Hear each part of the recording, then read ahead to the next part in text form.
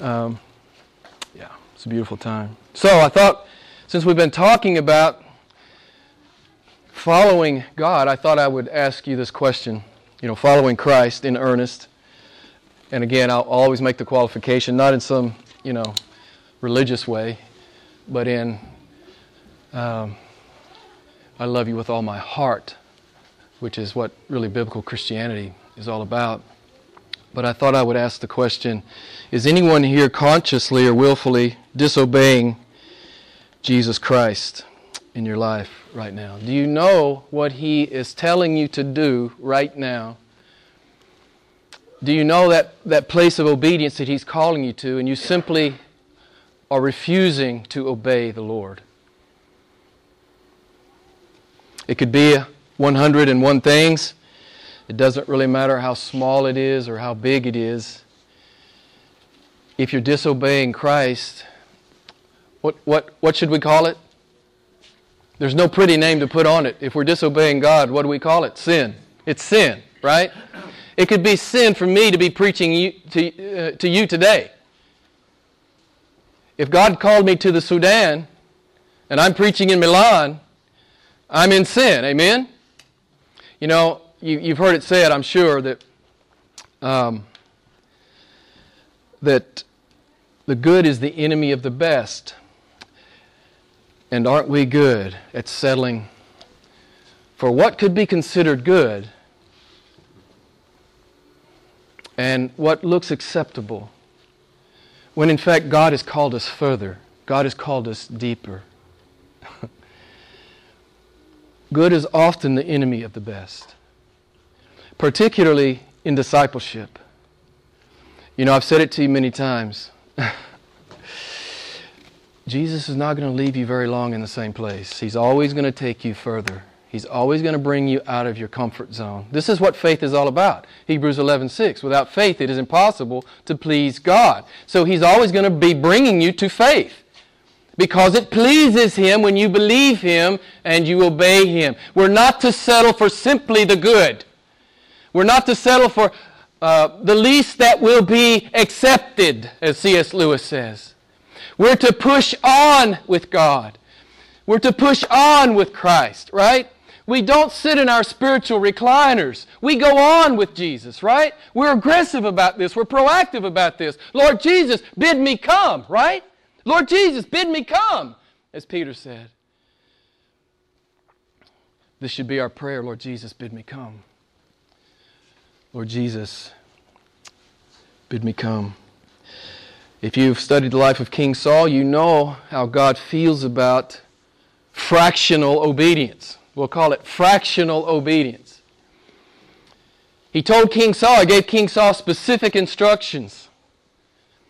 But King Saul improvised. He sort of halfway obeyed the Lord. Was God pleased with partial obedience, with fractional obedience? Is God pleased with that? You remember what happened to King Saul. He lost his kingdom because he compromised on obedience. I heard an old preacher say, God is as interested in partial obedience as your spouse is in partial faithfulness. I think that's a good thing to remember. So I know all of us in this room have at least one thing in common. We talked about it Thursday night at YI Bible Study. We all know how to rationalize, don't we? We all know what this word means, and we all know how to do it, particularly in our Christian context. We know how to rationalize. We know what that means. I looked it up in the dictionary. It means to, listen to this, you'll love it, to devise self-satisfying but incorrect reasons for my behavior. Now, I'm sure none of you do that, right? I know I do at times. Are you given to rationalization? You know how to rationalize? This is a universal human trait and endeavor. I'll read it to you again. To devise self-satisfying but incorrect reasons for my disobedience, really, is what I'm talking about. For my disobedience. Lord, that looks too hard. Lord, that makes me uncomfortable. Lord, that's not on my resume. Lord, that's going to cost me too much. Lord, I'll lose that relationship. Lord, that'll be too hard for me. And we begin to rationalize. And we begin to find some place, some middle ground, right? The middle ground is always much easier. I looked up some synonyms for the word rationalize. It says this: to reduce, to decrease, to downsize, to cut back, to lessen, to diminish, and to slim down. So, we hear God's Word, we read God's Word, we know what God has told us to do, we are His people, we are His disciples, we know what He has said. If we've read our Bibles, we get it, we understand it. But to varying degrees, most of us in this room will reduce that, decrease that, downsize that, cut back on that, lessen that, diminish that, and slim down on that. Right? Isn't it our default mindset to go the way of the flesh? Maybe you're more spiritual than me. I don't know. But I know my default mindset is to do that which I understand, that which is easy, that which is comfortable, that which is in the little box that I like to live in. Jesus calls us out of that box every day. You know this, right, beloved? Without faith, it's impossible to please God. Of course, He's going to call you to larger faith on a perpetual and ongoing basis. We know we're all sinners. I'm not talking about sinlessness. None of us attain to sinlessness in this life. I'm not talking about sinlessness. I'm talking about obedience. And I bet you, every one of you in here that is a Christian tonight, a born-again Christian, there's an area of obedience in your life that the Lord's been talking to you about. And for one reason or another, you've kept Him at arm's length on it. Not only is that wrong, beloved, I said it last week, not only is that wrong, it's your loss. It's always your loss when you compromise with God. When you don't go with God, you lose. God never loses, you lose.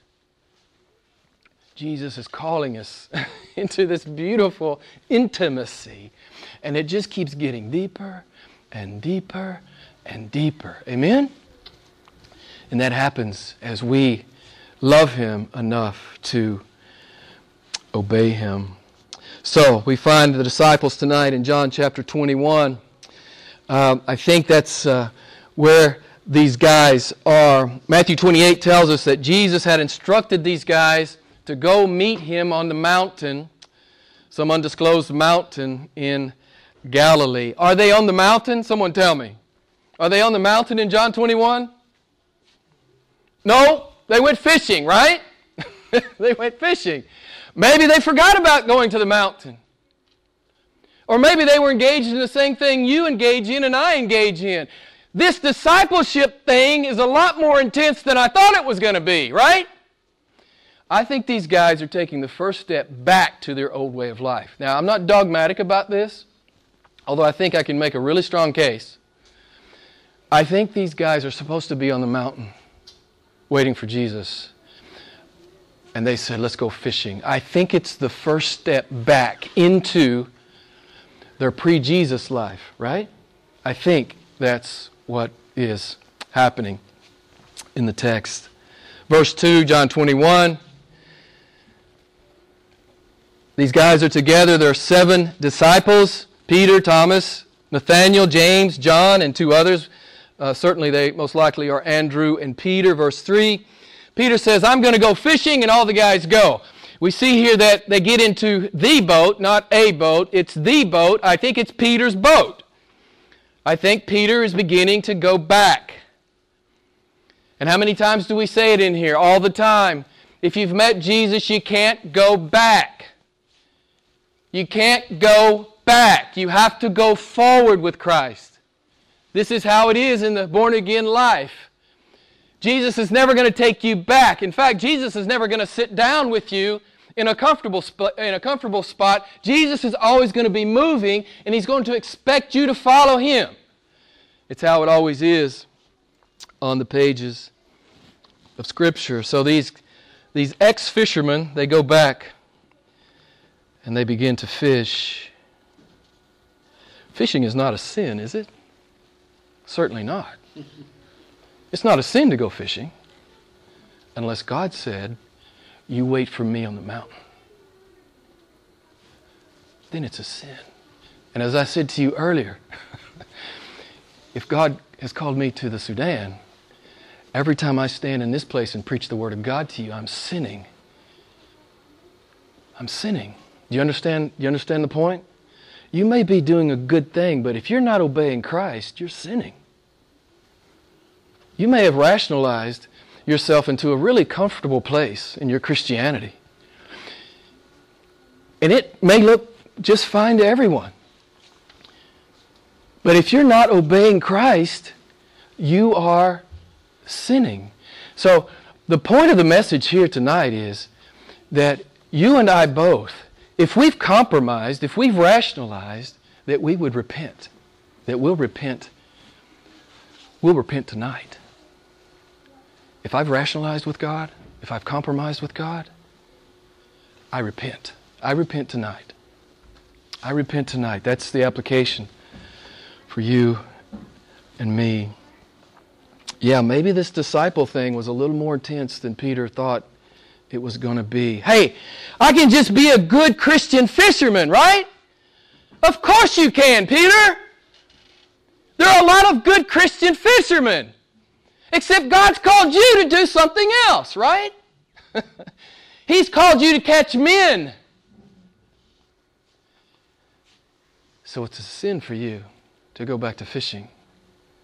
I've called you to the new place. Now, I know we talk a lot about this. God's always calling you to the new place. If you know Him, if you love Him, if you're in relationship with Him, He's going to call you to the new place. He's never going to let you sit down and be comfortable for 20 years.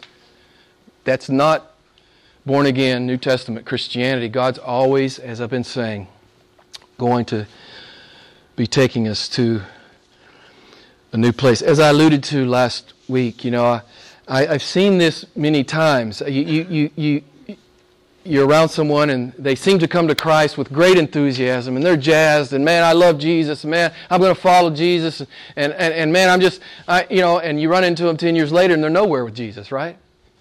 All the emotion and enthusiasm is gone, and they're just mostly bored church members. I go to church.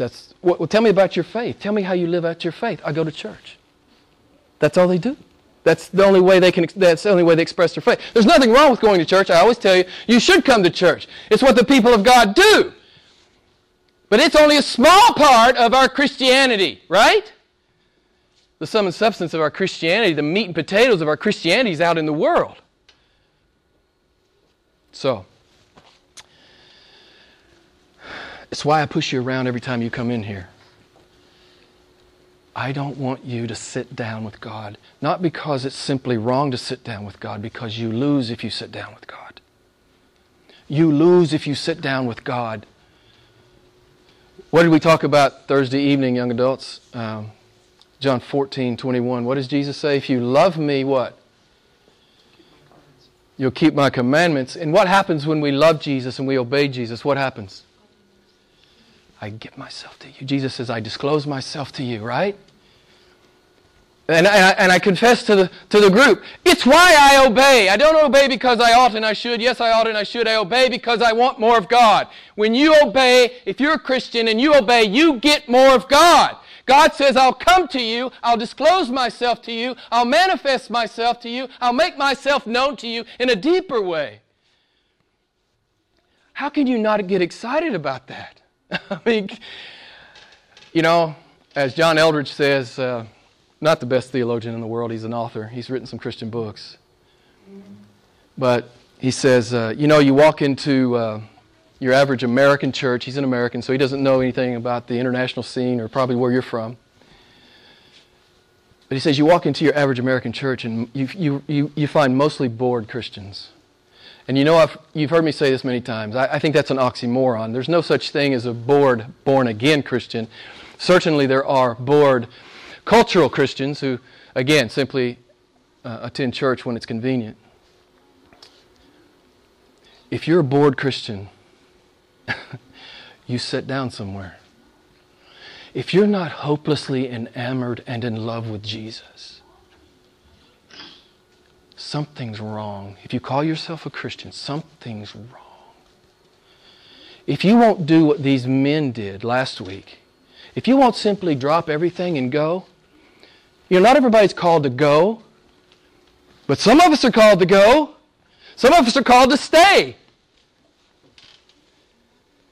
We talked about it last week. When Jesus says, follow me, He's asking for your life. It's not pray this prayer and you're in. It's, are you mine? You are not your own. What does the Bible say? What does the Apostle Paul say? You are not your own. You've been bought with a price. Therefore, what? Does anybody know? Glorify God. Beloved, I push you around because I love you, right? I don't know. This may be the last time I preach to some of you. And I don't want you to settle for a Christianity that big, because that's no Christianity at all. That's no Christianity. That's not biblical Christianity. Man, I want you to get as much of God as you can, and that always happens in obedience. The more radically you obey Him, the more intense it is. The deeper the intimacy, the more joy there will be in your life. So I think these guys they're downsizing. I think they're starting to rationalize. This discipleship thing was a little more difficult than they thought that it would be. I like how Francis Chan talks about this. He talks about Christians who sit down. He says, the Christian who's merely a cultural Christian, who doesn't really think deeply about obedience, who doesn't really wrestle with obedience, who's not always saying, Lord, bid me come, Lord. I want to walk closer with you. Even if you're out on the water, bid me come. That's where that text comes from, where Peter says that, bid me come. If that's you walking on the water, Lord, bid me come. I know it's impossible, but bid me come. It's something we always need to be praying, beloved. But Francis Chan says, it's just showing up for church once a week and trying not to cuss too much. He said, that's the sum and substance of the Christianity for some Americans. Well, I'm just not going to try to cuss as much as I used to, and I'll go to church. That doesn't have anything to do with biblical Christianity, beloved. Absolutely nothing. It was in the music. Thank you, Orazio. As always. This guy's, he's hearing the Spirit of God. It was in the music. We've given ourselves to Him. He's our God. We follow Him. We follow Him. We follow Him. That's the question tonight. Are you following God? Or are you playing church with God? We talked about it last week. So I'm driving, according to the leading of God, I'm driving this point home again this week. I think Peter and the boys are starting to downsize the call of God on their lives. I think it happens to millions of people who call themselves Christians. Here's the truth, and you know this, those of you who are born again, you can't stuff I am into your old way of life. You can't do it. Jehovah will not fit in your old way of life. God can't fit in your old way of life. It's just simply too small. You either go forward with God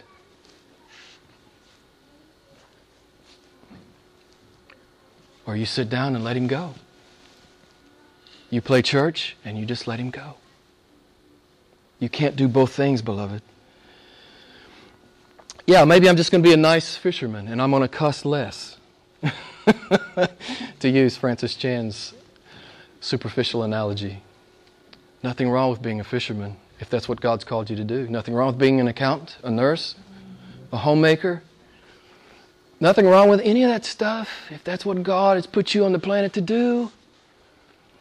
But my point tonight is, are you hearing God and obeying God? I don't know what it is in your life. Like I said, it could be 101 things. Are you hearing God and obeying God? And some of you say, well, I'm not sure, Jim. Well, here's what you do. You just say, Lord, speak. Lord, bid me come. And just keep praying that prayer till you understand exactly what it is you need to be doing. In whatever sphere of your life that God is talking to you about. If God's told you to be on the mountain, you need to be on the mountain. So I'll just stop and ask, how many of you are not on the mountain? How many of you know that God has told you something and you've simply not done it? Well, tonight, as your pastor, I lovingly challenge you to repent. You come clean with God. If not here tonight, sitting in your chair, you go home and do business with God. You give yourself to God maybe in a way that you never have before. Lord, no restrictions. No qualifications. No conditions. I'm yours. Take my life. Use it up for your glory. Use it up for your glory. So, these guys go fishing. How much did they catch? Might be a lesson here for us. How much did they catch? Not much. Not any. What's our takeaway lesson here?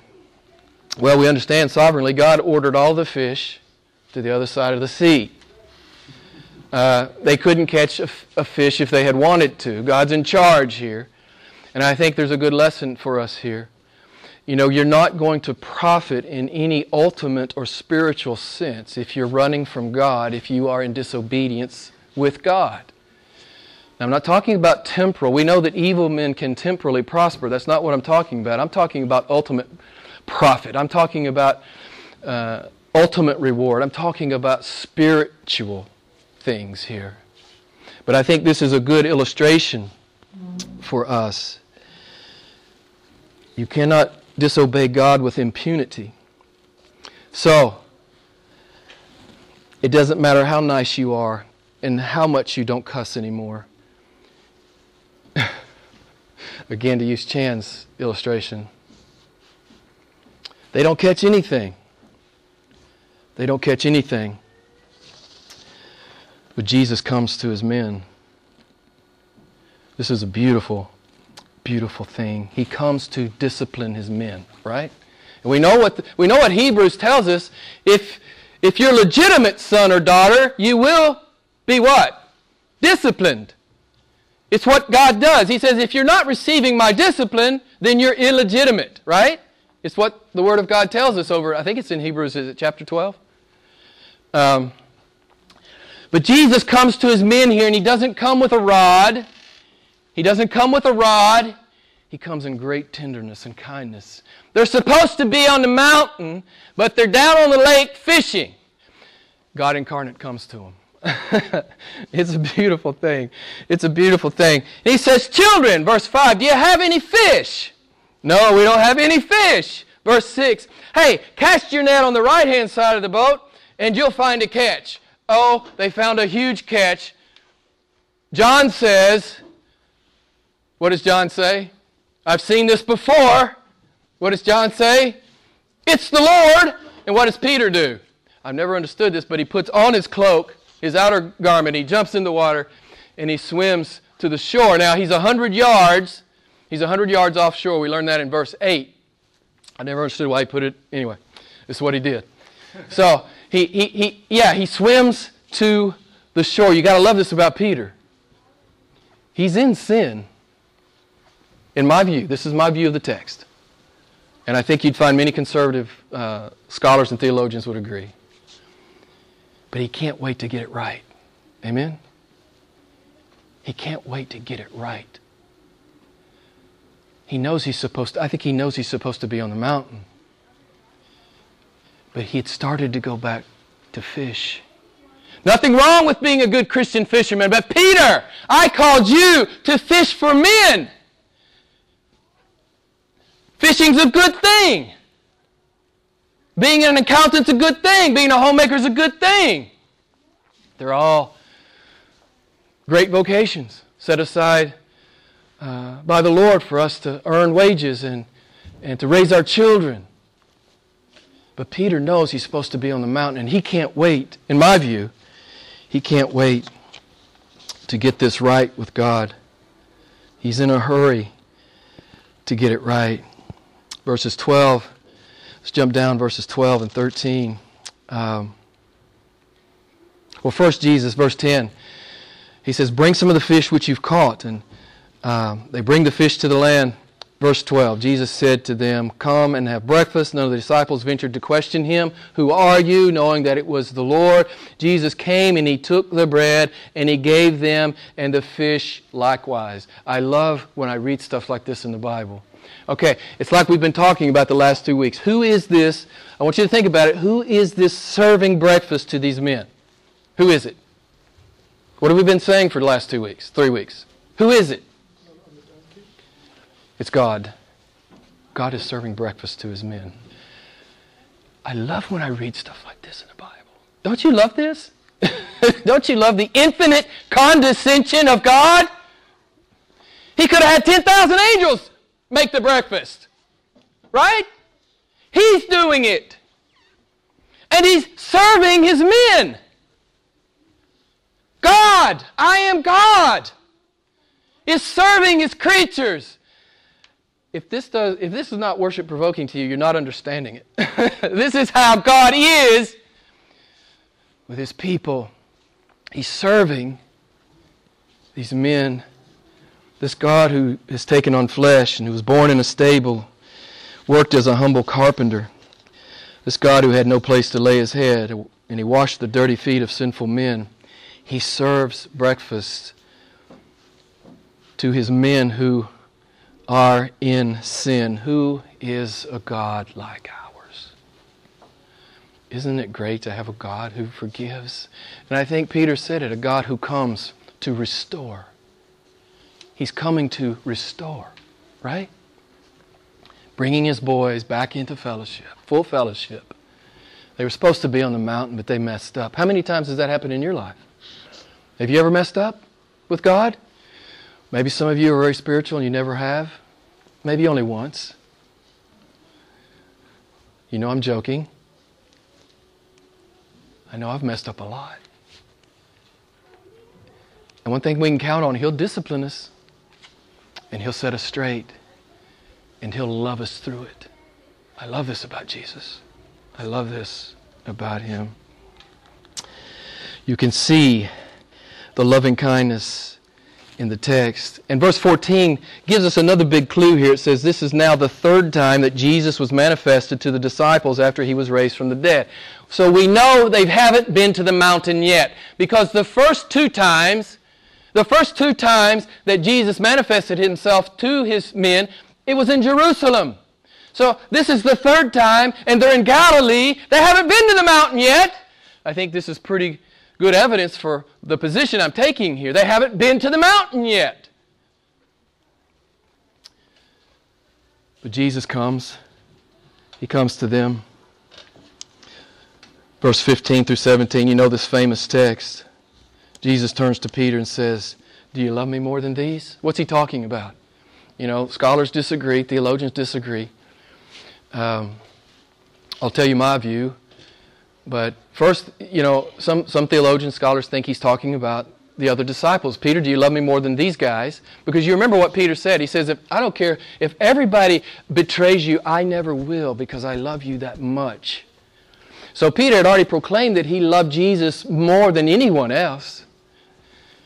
And so some scholars believe that he's talking about, do you love me more than these other disciples? I don't believe that's what he's asking him.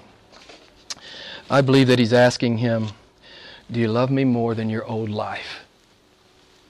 Do you love me more than your boat and your nets and your comfortable living and your home and proximity to your family, proximity to your friends, proximity to the old gang down at the synagogue? Do you love me more than that, Peter? Can you walk away from everything because you love me like that? Can you do what I've called you to do? I really think that's what's at issue here. Do you love me more than your old life? Do you love me more than that? Beloved, a lot of Christians simply do not. Let me put it this way. A lot of professed Christians simply really don't love God more than they love their old life. Now, they hope God will work for them and bless them and maybe save them, right? We've talked about this utilitarian view of God in the modern church. That you just want to keep God working for you. You know, He's the genie in the bottle. He's the cosmic slot machine. You just got to pull that lever right and blessings will come, right? This very, very low view of God, this blasphemous view of God. It's always the same, beloved, with every true Christian. It's always the same. Do you love me more than anything else? It's always like this. This is biblical Christianity. Do you love me more than everything else in your life? What is the biblical test for love? We talked about it Thursday night at Young Adult Bible Study. What is the biblical test for love? Going to church, right?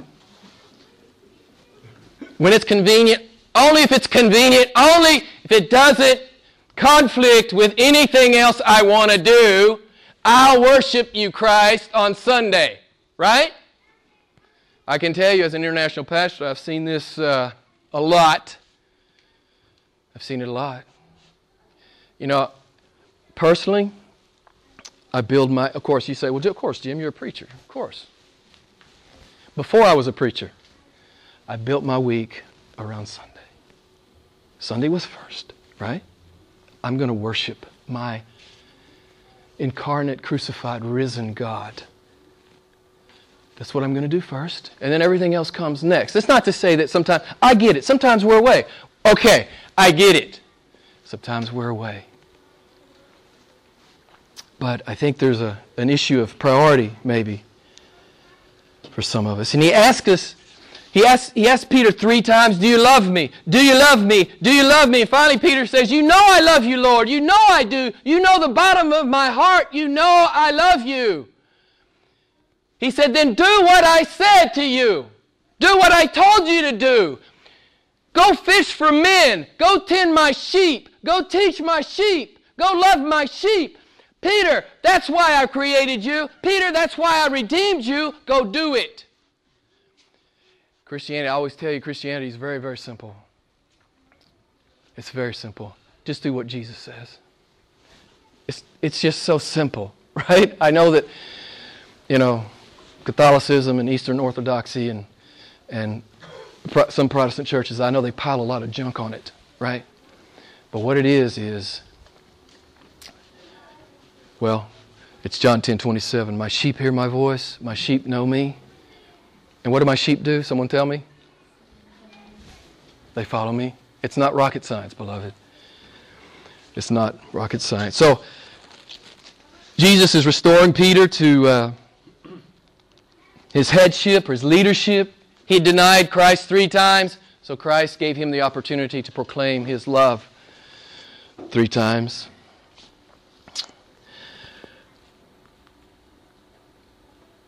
Verse 18 and 19. Jesus tells Peter what it's going to cost him. What's it going to cost him to go with Jesus? What's it going to cost him? Do you know what the text says? Do you know what it means? Probably most of you do. He said, when you grow old, your arms will be stretched out, which is a euphemism for you will be crucified. If you go with me, Peter, ultimately you'll be crucified. And tradition tells us that Peter was crucified. He preached the gospel for 3 decades. He wrote several letters that ended up in the Bible. He had an amazing ministry. He did end up being martyred. Tradition tells us being crucified upside down at his own request because he didn't want to be crucified in the same way that Jesus was. Peter, do you love me that much?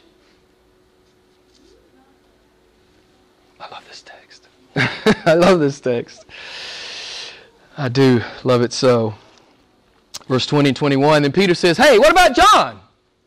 Look what well, first I want to go back to verse 19. He says, what does he say? He says, follow me in some kind of sheepish way. What does your Bible say? Jesus says what? The NAS, that's the translation I use. The NAS, does yours have an exclamation point? Okay. Follow me! With everything you have, Peter. That's what Christianity is. Again, I'm not talking about sinlessness. I mean, these guys were in sin, but Jesus came to restore them, right? He says, follow me now. Follow me. And then he says, what about John? Peter says, what about this guy? And what does Jesus say? What does Jesus say? That's none of your business. It's none of your business. You follow me. You don't worry about John. I hear this all the time as a pastor. Well, how come these Christians are rich and these are poor? How come these are sick and these are healthy? How come these have much fruit in their ministry, these have little fruit in their ministry? It's 100 different kinds of questions. That's none of your business. You're not supposed to be auditing what God is doing in someone else's life. You're just supposed to be doing what God's told you to do in your life, beloved. Jesus says, hey, that's none of your business. You follow me. So, the question tonight is, for you and for me, are you following Him? And I want you to be honest with yourself. It's just you and God sitting in your chair there. Some of you may need to come clean with God. That's okay. You do it in your chair there. But are you following Him? Have you sold out? As Richard said perfectly in summation of last week's sermon, are you all in? Are you all in every day, all day? I'm not talking about perfection. I'm talking about what makes your heart beat fast. I'm talking about the fact that if Jesus showed up tomorrow in your spirit and He called you to do something completely different, could you do it? Could you happily and gladly do it? Simply because He's your satisfaction? My career is not my satisfaction. Ultimately. My family is not my ultimate satisfaction. My portfolio is not my ultimate satisfaction or comfort. Jesus is. And if He shows up tomorrow and He calls me to something brand new, of course I'll go. Not to go would be wrong, but as I've said numerous times already, not to go would be loss. It would be loss for you, beloved. It's why I push you around every time you come in here. Because I love you. And I want the best for you. And the best for you is to sell out to Jesus Christ, not to play church. And as we've said many times, that not only does it please God, it enrages God. That men think they can play religion and please Him. Men who love their traditions more than they love God. Men who love Him with their words only, but never with their heart. God hates that. And so I want to beat that drum, and I want to make sure you hear me.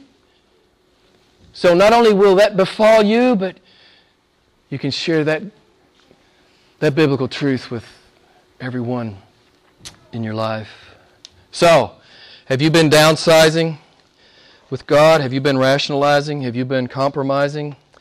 The challenge for you, the challenge for me tonight is that no more rationalization. Because I'm convinced that Jesus Christ is my superior satisfaction, that He will satisfy me above everything else on the planet and in the cosmos. Because He can satisfy me like no one else can satisfy me. Of course, I'll do whatever He says. Of course, I'll follow Him into radical obedience. Of course I will. And I'm going to close with this. We've talked about it several times. I always go back to Mary. Mary who anointed the feet of Jesus with 20,000 US, bring it into modern terms, $20,000 worth of perfume. And so, do you remember? You remember? I'm done. But do you remember how Jesus delighted in it? It's just pure worship. It's just a lover of Christ, loving Christ. That's what He's looking for in your life. Are you just a lover of Christ, loving Christ? That's what it means to be a disciple. So I challenge you. Are you all in? Are you all in? Ask yourself. Go home, get still, be alone. Are you all in? I'm going to say it one more time, then I'm done. If you're not all in, not only is it wrong, someone tell me, it's loss.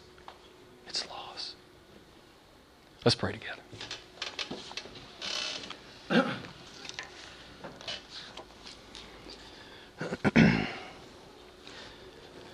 Lord, what a gracious God you are. How you come to your men who have left off following you. How you come in great tenderness to restore.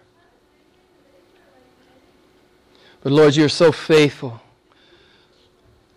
to lay the best at our feet. You love us too much to let us settle for what is good, merely good. You've called us to the best, and the best is to walk intimately with you, without qualification, without rationalization, without compromise. It doesn't really matter how every professed Christian around us lives. All that matters is I love you and I will obey you. That's all that matters. It doesn't matter how everyone else in the professed church says it should be done. It doesn't matter. What matters to me is that I would love you supremely. And that my life is open. My life is yours. It's not mine, it's yours. Have your way with me, God.